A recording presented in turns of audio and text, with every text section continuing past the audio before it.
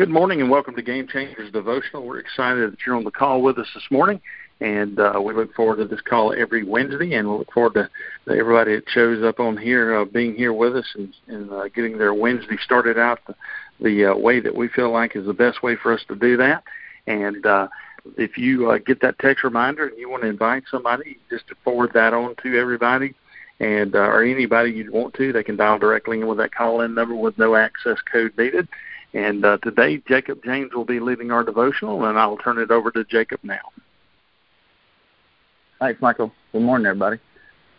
Before I get started, I just share this pretty cool thing. That probably a while back I didn't think was so cool, but last night I got to coach and play Little League Baseball with my 6-year-old, and I got to thinking last year that wasn't even possible, and how sometimes we all take things for granted. And so what a beautiful gift from God that we were able to just have fellowship, and you can do that with baseball. And there's smiling kids, smiling parents. Nobody was social distance. I never will believe ever knowing a loving God that we know and knowing His Word. There's nothing socially distanced about our God. And you can take that to the bank. Every year, about this time, right before Easter, our pastor reminds us, and he asks us never to forget this, and I get to hear this every year, and it never gets old, but he says, the nails didn't hold Jesus to the cross. Only His great love for us kept Him there. It wasn't the nails, but it was Jesus' love, God's love for us that kept Him there. And you know what I realized? That it's not just good and poetic lip service from a great pastor, but it's real, and every single word of it is true. And Jesus said it Himself. He didn't need our pastor to say it; He demonstrated it. But in John 10, Jesus said, "I am the good shepherd, and the good shepherd sacrifices his life. He'll sacrifice his very own life for the sheep. And no one can take my life from me. I sacrifice it voluntarily, for I have authority to lay it down when I want to, and also take it up again when I want to." So Jesus willingly allowed Himself to be murdered. You have to let that sink in.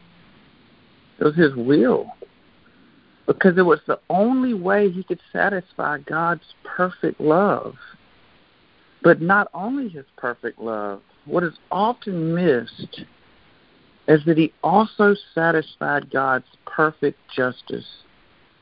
So at the cross, simultaneously, perfect love and perfect justice met. You see, if God was just all love, all He was about was love, well, then He can just love us all, but He'd never care what we do. And then everything would just fall to pieces. But if He's only justice, then God is only about vengeance. And then we ask ourselves, well, does God really care about me? And I hope that makes sense to you. I hope you understand that God can't say, I don't care about your sin. Because He does. Because He's a perfectly just God. And He doesn't want to destroy us, because He's a perfectly loving God. So in order to satisfy God's justice, somebody had to pay for our sin. And that's why Jesus came into the world, the Son of God, like us in every way, but without sin.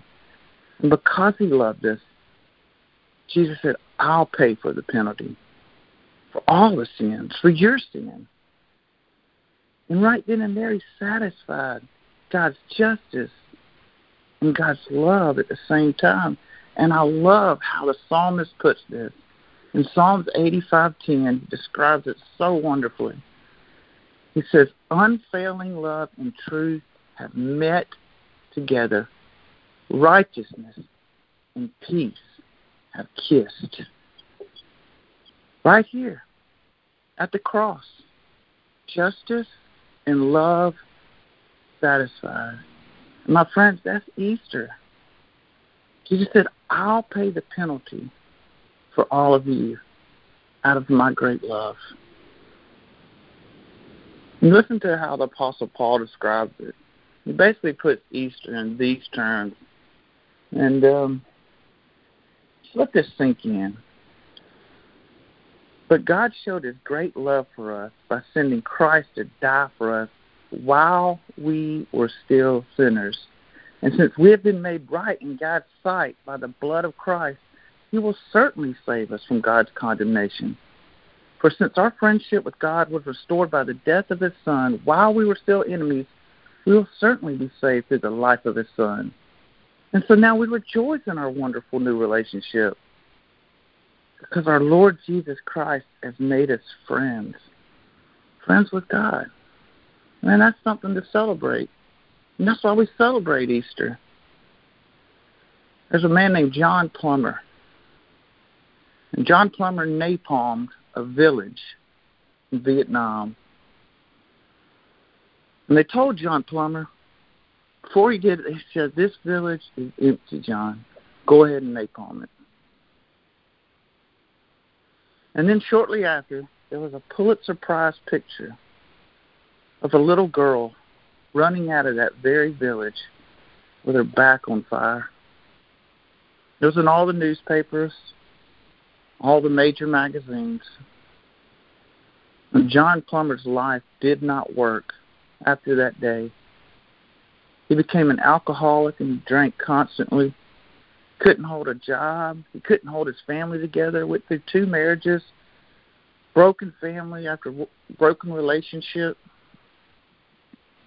John Plummer was lonely, hurt, and he carried that guilt for years. And then John Plummer, in 1990s, he found out that that little girl, now grown up, was going to be the grand marshal of a Veterans Day parade in New York City. And so he drove hundreds and hundreds of miles to go see her, but he couldn't find her. And he ended up finding out she lived in Montreal, Canada. And he drove even further. And he finally pulled up to her house. He knocked on her door. And it was right there that John Plummer met and he discovered the love of Jesus. When that woman said, I forgive you. John Plummer right there, right then, was on the front row of God's amazing grace, the altar of forgiveness, where his tears were wiped away by a perfectly loving and perfectly just God.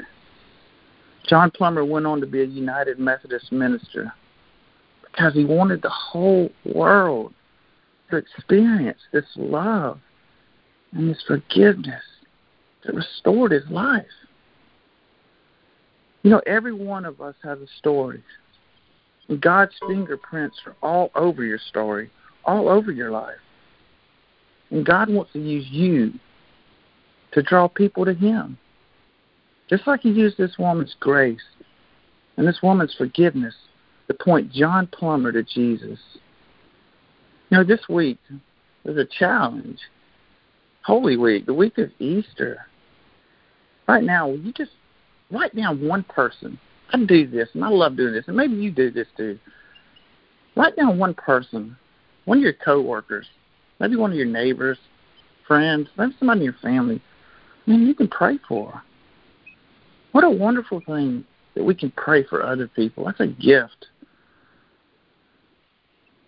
Maybe you already do that. Maybe a challenge for you this week is I'll invite someone to Easter service this Sunday.